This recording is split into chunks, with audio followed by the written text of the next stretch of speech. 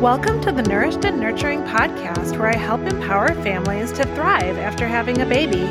My goal is to educate on real food, physical health, and becoming our best selves.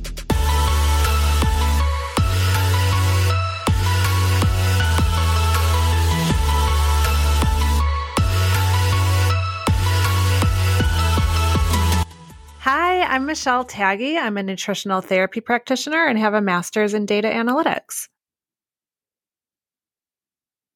I'm the co-author of the Real Food for Real Moms Postpartum Prep Guide and the creator of the Real Food for Real Babies online baby feeding course.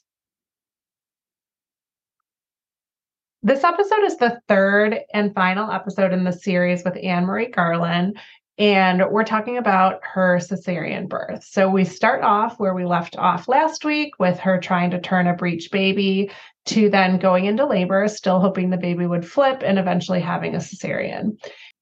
We also talk about her experience reading certain types of birth stories that made her feel like a failure going into a possible cesarean. And we talk about why being exposed to a variety of birth stories might be more beneficial for women to feel empowered in whatever birth experience they're going to have.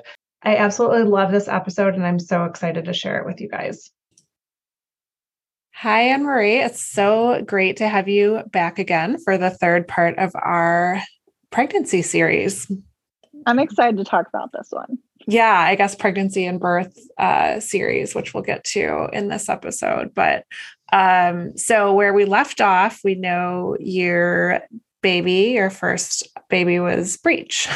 Yes. So she was breech from, if you haven't listened to the first one, the second one, I guess, she was breech from like the minute I felt her kicking to the time she was delivered. I felt the kicks in the same place. So I know she was breech literally the entire time. Like, I don't think she went head down a single time during my pregnancy. And so to give some context here, it was my goal, was my intention, my desire to have an unmedicated vaginal birth, or to try for that as much as possible. I planned on delivering in a birthing center and had to, I ended up having to have my baby in a hospital because of her being breech. But, that was not my goal. And I read all the books. So this is kind of where I want to start my story, is in some ways that we are doing women a disservice by talking about unmedicated births and talking about like the books that we suggest people read and these empowerment stories and sharing these like perfect birth stories, and how those can at times be really, really helpful and inspiring, but they can also be, I think, detrimental to women whose births don't turn out the way that they wanted to by only exposing them to those types of things. So we'll start by talking about one of the birth books that I was reading and finding, like, I loved it. I loved the birth book. It's Ina May's Guide to Childbirth. And if you've been pregnant, I hope you've read it. It really is a great book. However, I will say there was a point in my pregnancy of knowing that a cesarean was like a very real possibility, that reading these stories, some of the stories in her book, made me feel very guilty for not being able to feel like the likelihood of me having that experience was like very slim. It's interesting because I haven't read the book in my second pregnancy. And so it's been so long now since I've read it. I don't know if it is very blatant in the book or if this was just my own interpretation because of how I was coming to this, like thinking, okay, a cesarean might happen. But I felt like the thought of having a cesarean was a shaming experience from that book. Like, I was feeling a lot of shame about that possibility from the book. And so eventually I realized this and had to stop reading it. But now when I hear other people recommend this book, I feel like the book should be recommended with the caveat of birth can take a lot of turns and it doesn't invalidate your experience if it doesn't go the way you want, and if it's not the perfect, beautiful birth story that you thought it would be. And the reason why I really like have felt called to share my birth story is I still feel like I did have, well, I feel like it obviously wasn't what I wanted. My birth was still a very beautiful birth experience. And you can have that no matter what happens, right? Like it doesn't have to be this unmedicated experience in order for your birth to be beautiful. You just have to change your perception around what could happen and what might happen for you, and be open to that and grieve the loss of the experience that you wanted if it didn't work out, but not guilt yourself or shame yourself or diminish the experience that you did have. And I feel like that book in particular for me gave me those vibes. And so now when I recommend it with a caveat of like, if I'm recommending it to a close friend, I'm going to say, read this, but also let's have a conversation when you're ready about what a cesarean is like, so that they are open to all the experiences, right? And they don't feel like there's shame around one or the other. Yeah, I love that. And I'm excited to get into this because first of all, I love birth stories. And I listened to the Birth Hour podcast a ton when I was pregnant with my first, like obsessively, like multiple birth stories a week. And I think they really do a good job of covering a lot of different birth experiences without any judgment.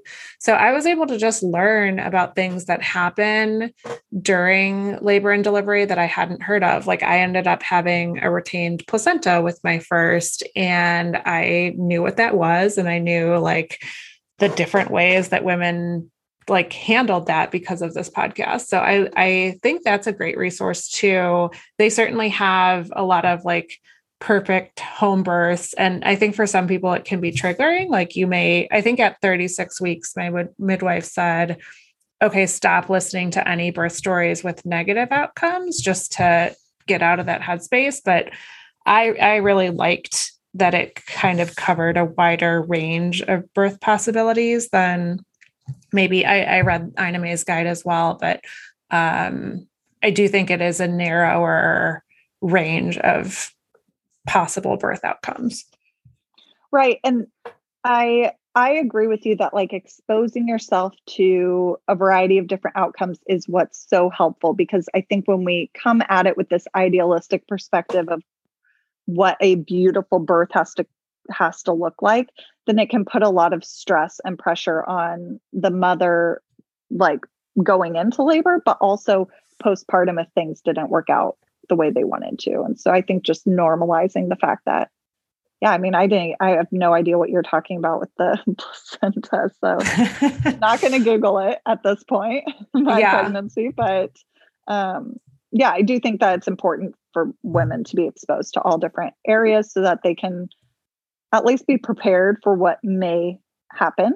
Hopefully won't, but yeah. And I was like planning a home birth, but I also wanted to like talk through. I mean, I even saw a therapist of like, okay, if this happens, we'll go to this hospital and here's, like just kind of, I guess, be mentally prepared so that it wasn't this big upset. It was just, it went differently, which is, I'm sure, easier said than done. But yeah, that's why I'm so excited to talk to you about your experience.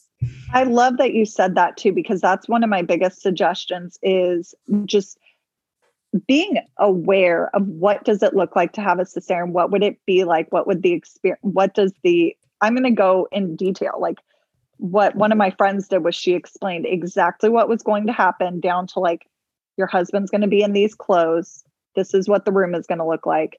And for me, that was so helpful. Like, I feel like it would be so much more terrifying to go into that experience, not knowing those things. And then and that was for me being prepared. Like, you're very likely going to have a cesarean because your baby is breech. For somebody, I can't even imagine for somebody who doesn't prepare for anything other than let's say it's a vaginal unmedicated home birth. That's all they prepare about. And prepare for. And then it ends in a C-section. Like, to me, that would just be so traumatic. And that's why I think what you just said, like, you went with a therapist and you discussed all these options that could end up happening. That's definitely my top choice, like top recommendation for every woman, is to just be prepared. And that was something Liz Wolfe had shared about. I don't know if you followed that at all, but she had a completely surprise cesarean.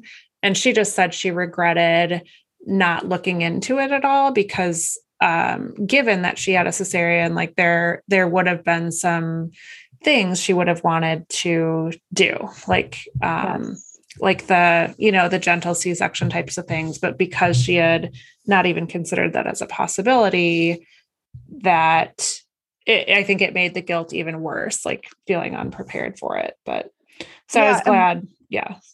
One more thing that I would say was like felt triggering about the Ina May guide was that anytime a story would start with like a subsequent birth, so this was somebody's second birth, it was almost always that this person had this birth experience at the farm, which the farm is what they called the birth center that Ina May has or had. I'm not really sure.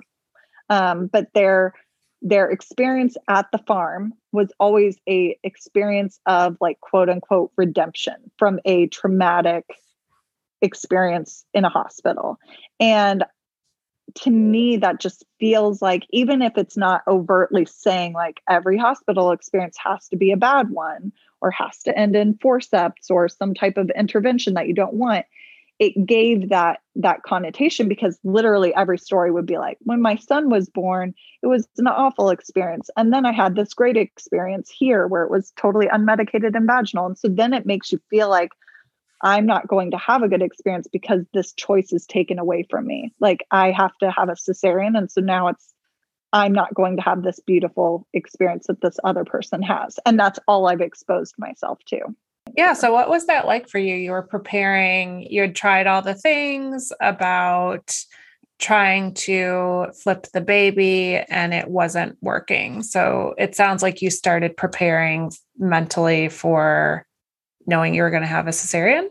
Yes. So one thing that I wanted to add, and this is kind of like a part 2 to the whole flipping the baby story, but one of the people that we, like, practitioners that I saw to try to help me flip my breech baby was a like mindset energy worker. And she had said something, I can't remember how it came up, but she said something about like, I'm sensing some type of emotion towards you and your husband. And he was in the room. And at the time I'm like, what is she talking about? Like, I probably froze. I'm like, what's going on? Like, what is this woman talking about? And then all of a sudden, like, the realization hit me and I just started like crying. And I realized that I was holding on again because of this Ina May book. It's interesting that I suggest this book because apparently it caused a lot of like strife in my first pregnancy. But because of the Ina May book and other like birth stories I would listen to or YouTube videos that I would watch, because just like you, I watched a lot, like I focused so heavily on birth stories with my first pregnancy. I always saw the husband saying, I'm like going to cry just thinking about this. Like, I always saw the husband at the end saying like, I've never been more proud of my wife. Like, she's a superhero. And it was really like in that moment, I realized like, I'm not going to have that experience where my husband can look at me and think like, I can't believe my wife just did this. Anyway, so it's just like, it's just one more thing. I don't even know why I wanted to share that. I guess just you still like, did a lot.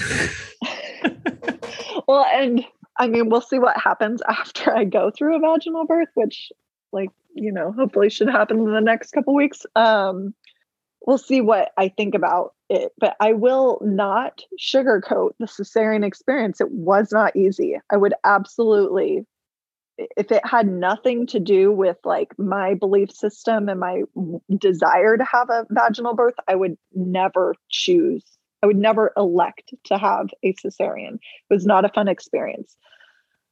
And I will say that it's like not an easy experience for a woman to go through either. So yes, 100% your husband should be proud of you no matter what. But I think it was mostly just like, this is just another thing that's being taken out of my control. Like it's not within my control and I'm not going to have that experience with my husband. Anyway, so this energy worker picked up on this emotion that I didn't even know I was carrying, that I'm still obviously carrying 4 years later.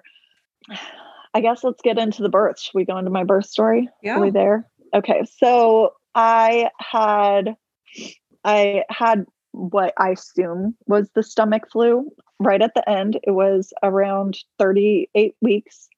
And I was like in the middle of the night. Obviously, the stomach flu always starts at like 9 p.m. Then you're up all night.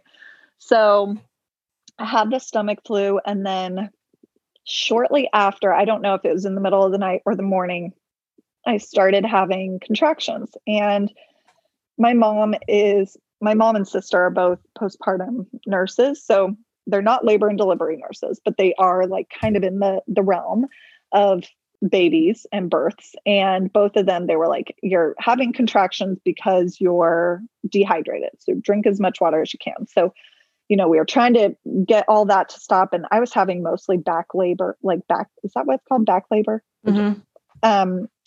Probably because of her positioning. And the contractions weren't awful. I could still sleep through them for like a while. It was very interrupted sleep, but I could still sleep through them. So I will, not trying to like be a superhero that I was contracting for so long. But anyway, so we ended up going to the hospital that evening to get fluids to try to stop the contractions. And my husband, it's funny because we have a doula that we're getting this time. We're having a doula, and we were at like this Zoom call with the doula and a bunch of other couples, and there were so many couples there. I was shocked. There were so many couples there that were so open about the fact that like, we're getting a doula and I'm so excited that we're going to have somebody to help my husband because he had a really hard time the first time. I'm like, wait a second, is that common for the husband to be maybe a little dramatic for like during labor? Apparently it is, at least on this doula call. It absolutely was. The majority of people were saying that their husbands had a hard time and that the doula was there to support the husband too. So to put this into context, when we decided to get a doula this time, I told my husband, I'm like, we're doing it. We're getting a doula. And he said, oh, thank God, I need somebody to help me. And I looked at him in that moment and I like thinking he was joking, and he was dead serious. And it's so true. It was like, I joke now, I'm like, you would almost believe that he was the one giving birth, but I think it was just anxiety and things that were going on in his life and his lack of sleep. Just all of it was the perfect storm. And he was out of his mind. Oh. And I remember at the hospital, it was probably like midnight at this point. And the hospital was like, your contractions still haven't stopped, but they're not really progressing either. So like, we think you need another bag of fluids. And my husband looked at me. He's like, I got to go home and get to bed. I was like, well, I guess we're not going to do another bag of fluids. So we went home, and I think I slept in the guest bedroom to try to like let him get sleep, but neither of us slept well. And contractions started getting worse. I wasn't really able to sleep through them anymore.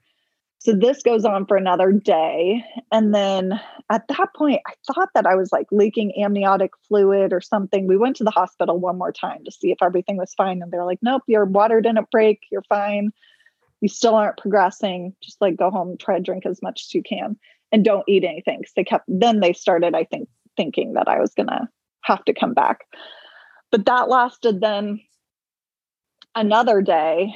And then by the end, I was 18 weeks, 3 days, and we were watching Star Wars. It was Christmas Eve. We were watching Star Wars on the couch, and then suddenly my water broke. And I will say, like, if you're leaking amniotic fluid is totally different than your water breaking, which is anyway. So at that point, that was when my contractions, literally my water broke. I lost my mucus plug, had the Blaze show all at once. And my contractions went from 3 to a 20. Like suddenly they were the worst thing that I could possibly imagine. And now, were you still hoping she would flip at this point? Yeah. Is that why? Okay. Yeah. That's why you're going through labor. Right. Because we kept waiting, and they would always say, like, you can wait until you can keep doing this as long as you want until your water breaks. Once your water breaks, you have to come in, because when you have a breech baby, the risk of cord prolapse goes up. Okay. And that's when the cord comes out before the baby, which is like, if anybody here, if this ever happens to you and you've never been told about this, this is something you should know. So if your cord comes out, and this doesn't only happen with the breech baby, it's super rare, I think, regardless. But if the cord comes out before the baby, you need to have your partner, somebody near you needs to hold the baby's head in, call 911, and don't move, because the chances of I think them not getting oxygen is what the risk is there. So my water broke, and then it was like game on. This is probably at like 11:45 at night on Christmas Eve. We get to the hospital like midnight, and they, clearly can see that my water broke, and they're like, okay, well, you're having this baby. So at that point, I will say, and this is probably the one thing that gives me a little bit of pause on, like, can I truly handle a unmedicated birth, is I remember thinking in that moment, like, thank goodness I'm getting an epidural soon, because I remember feeling like the contractions were so intense. And that's what scares me now. It's like, was I actually like a 5, or was that like transition? Because if that's transition, like, I can do this. But if that's a 5, I don't know if I can go through with this. So we'll see what happens. I don't know how dilated I was or anything. But okay, so then we get into the actual cesarean. So a doctor that I didn't know, it was really unfortunate because it was Christmas Day at that point in the early morning. My doctor wasn't there, so I had to go with a doctor I didn't know. My husband, like I said, is like out of his mind. I'm out of my mind. So we had planned on they knew we wanted to have the gentle cesarean, which is what you talked about. I think some hospitals call it a family-centered cesarean. And the difference with that is you can either choose to have a clear drape, which is what goes between like your boobs and the belly. So it can be opaque or it can be clear, so you can see things. You still don't see what's going on though, because your belly is like in the way, just FYI. Or what they'll do, so there are two options with this: the clear drape, or they'll drop the drape after the baby comes down. So you can kind of see the baby being born, essentially like them pulling the baby out. And so we chose that. They knew they had those wishes, but basically everything else was off the table. Like, we had made a birth playlist to listen to in the operating room, which I would highly suggest doing, because it's a very sterile, bright, white environment. And I just think it would have been more soothing, but that didn't happen. And so what will happen is you will be separated from your partner, and you will be taken into the room and given like a back epidural. I don't know do you know if they do epidurals that way for everyone? Because I know a friend of mine just had an epidural, and she was talking about it being on a drip. So is there a way they do it like in your arm as an IV? Do you know? No, the drip is in your spine as well. So, okay. So maybe there was something coming out of my back and I just had no idea, but they did the epidural, and I had nurses with me that were holding my hands through this process. But just so you know, like, everything is you will be taken into like door after door of a progressively brighter white, more and more sterile, cold environment. And like I said, you'll be separated from your partner. They'll have to put on like things on their shoes, like full on operating gear, like a hat, like everything. And then they'll be brought in after the fact. and not after the operation, obviously, but like after you are laying on the table, the drape is up and all of that is in place. And they, at least for me, my husband was right next to me, like by my face. And one thing that I think is important to say is I think it's really common. So this wasn't just my experience. It's really common to be really nauseous because of the medication that they give you. And that was, I mean, I literally was like on the verge of throwing up the entire time. I never did, but I think it's more common for women to throw up. And the other thing that I want to say for everybody to be prepared for, whether you plan on having a cesarean or not, is that the epidural doesn't stop you from feeling what's happening. It just stops you from feeling the pain of what is happening. So you don't feel the pain, but like the doctor said, oh, it's normal to feel like tugging and pulling, but literally you're feeling, it's the most nauseating and like traumatic memory that I have. Is like, I literally would feel them removing the organs from my body. Like it was that's why I would never choose it again. It was such an awful feeling, like such a nauseating feeling. And, it lasts a while, or at least it feels like it. It literally felt like it took like 10 minutes for them to get the baby out.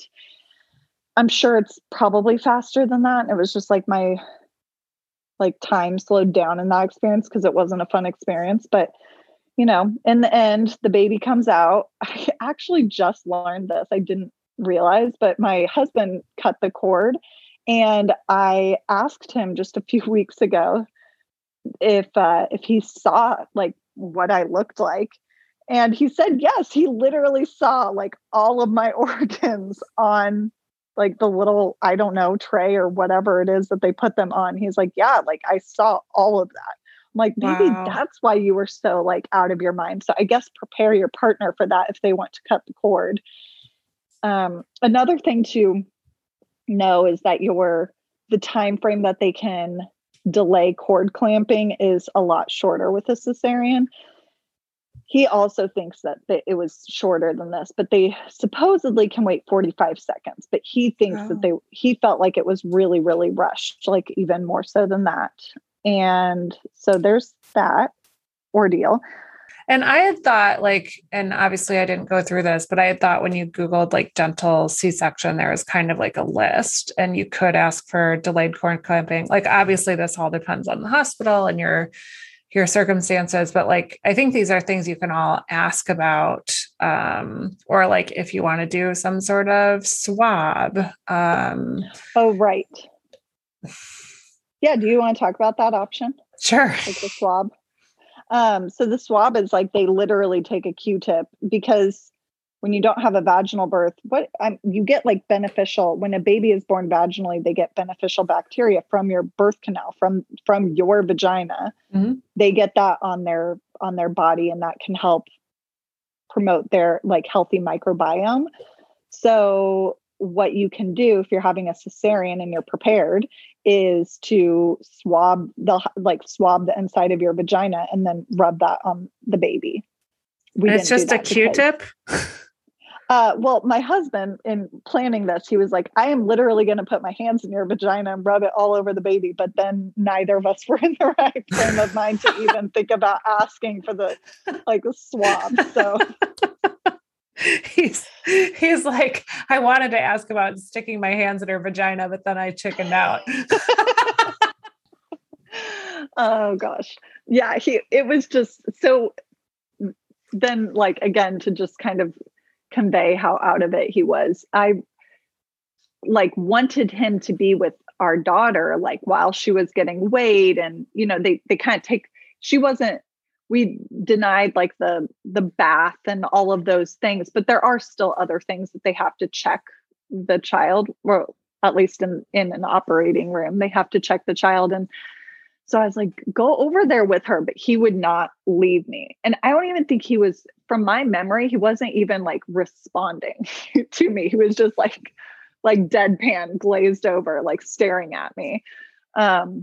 while our child is. And so I'm like, okay, I guess I'll just look at her from over here. Well, this time he'll have his doula. Yeah. He seems, I thought that I might have been going into labor like a week ago now, early. It was a false alarm, but we were not prepared. That was 37 weeks. And he got all freaked out again. I was like, oh no, dear God. I'm like telling the baby, I'm like, do not come right now. Do not come right now. He is not ready, but I think he is now. I think we're in a better place. So he's more prepared now. I think he'll be better. Yeah. But yeah, even our friends, like they saw him. So we had her at 1 a.m. on Christmas Day, and our friends brought us Christmas dinner that night. And to this day, they still are like, I have never seen James so out of it. Like he was a different person. It's just funny to think that, like, I don't know. I did kind of feel like I had to hold my shit together for my husband. It's just crazy. So yeah.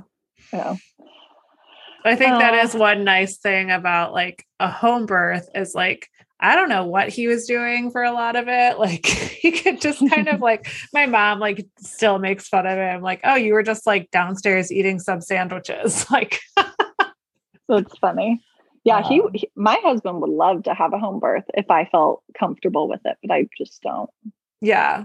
But you kind of, it seemed like the people kind of had shifts. Like I had my mom, his mom, him, my doula, like, so I didn't really miss him when he wasn't around. Yeah. So that was pretty much it. The other thing I would say is like, by the end of our time at the hospital, it was just like anything that would happen was almost like any bad thing that would happen, or I shouldn't say bad thing, but just thing that went against our plan. It was laughable at that point because like everything had gone against our plan. Like the cesarean itself, like we had forgotten so many things that we had wanted to do. So this is kind of a funny story, but they wheeled, us into our room and wheeled me into the room that I was going to be in for the next like 3 or 4 days while I was recovering.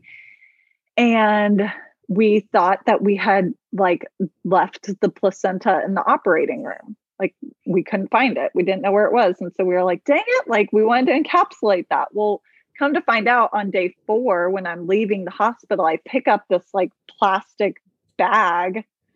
It was like a drawstring bag, but it was like plastic and it's super heavy. And I'm like, what the heck is in here?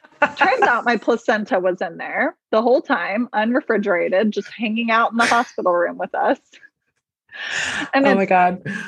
It's interesting because like at the time, I'm just like, well, what do I do with this? Obviously it's bad. So I just like put it in the trash bin in the room, didn't tell anybody about it. And then, of course, now that I'm pregnant and like feeling like my placenta is the sacred place, I'm like, my first placenta is literally decomposing in a landfill. Like, what was I thinking? Just like throwing it in the trash can. Like, why didn't I tell somebody to like dispose of this medically or something? Medical super waste. Disturbing. Yeah. I do have an episode on placenta, like consuming your placenta postpartum as well. We have that was like one of the biggest things that I told our doula. I was like, okay, you bring a cooler. I'm going to bring a cooler so that we got the cooler checked. Like we already have it paid for to get it encapsulated. It's not on us this time. Yeah. I learned from my mistake. Yeah. I ate mine raw the second time, which is... Oh, wow. That's like intense. Smoothies. It really didn't taste like anything. Like I thought it might be like liver, like where it's metallic-y or something, but it totally wasn't. Did you like freeze it and then blend it into a smoothie? Yeah, I did a couple like fresh. My doula made them. And then like Scott would just like make me a placenta smoothie every morning. But like the doula cut it and put it in like chunks. So he just like, I don't think he thought it was a big deal. It was like, take a chunk and make a smoothie. Yeah. I mean, I'm not saying like wild as in it's just, I've never heard of anybody doing this. It's not like I wouldn't do this. Like now that I'm thinking about it, if I hadn't already paid for placenta encapsulation, like maybe I should have done that. There's like a recipe in the first 40 days, that postpartum book. And I was like, okay. Yeah. Very cool. So, yeah. And then like we had a nurse who fired us. I don't know. It was just like fired us as patients. It was very difficult. That's another thing I feel like people don't talk about. My first day postpartum, I was hormonally like, oh my gosh, I was a mess. I was so anxious, really, really emotional. I think it's probably different for everyone. But again, just prepare yourself for the emotional swings of postpartum. It was intense. Yeah. And now, so what's your thoughts on calling it a C-section versus a cesarean? So this was something that I was in all the Facebook groups leading up to my first birth and really active and asking people for suggestions about cesareans or like flipping babies or whatever. And I'm sure at some point, just like everyone else, was like, hey, I'm probably going to have a C-section or section or whatever, phrase that I used. Do you have any tips for that? I'm sure that's probably what I said. And somebody commented in it, and they said, one thing that I did to help my body accept it more and for it to feel more gentle and loving is to start calling it a cesarean instead of a C-section. And it really stuck with me. And ever since then, I've always tried to call it a cesarean because it just feels like it feels less clinical and medical and harsh. Yeah. A cesarean versus a section. Yeah. I never thought of it that way, but I like that. Well, thank you so much for sharing. This was fun. This third one wasn't super mini, but I love that we got to talk about that. And maybe once you're ready, we can have a VBAC episode at some point. Oh my gosh. Yes. Let's call that in. Yes. Unmedicated. I don't want to put pressure on your future experience, obviously. I'm prepared for anything that happens, truthfully. Okay. I'd love for things to go my way according to the ideal plan, but I'm cool with it if it doesn't. Yeah, I can't wait to hear about it. Thank you so much for having me. Yeah, thank you so much. It was great talking to you. You too. All right, bye. Thanks for listening. Before you go, if you loved this episode, it would mean so much if you could give a rating and review on iTunes. You can find me on Instagram at Your Nourished Baby. And if you have any topics or questions you want me to cover on the podcast, email me at nourishedandnurturing@gmail.com.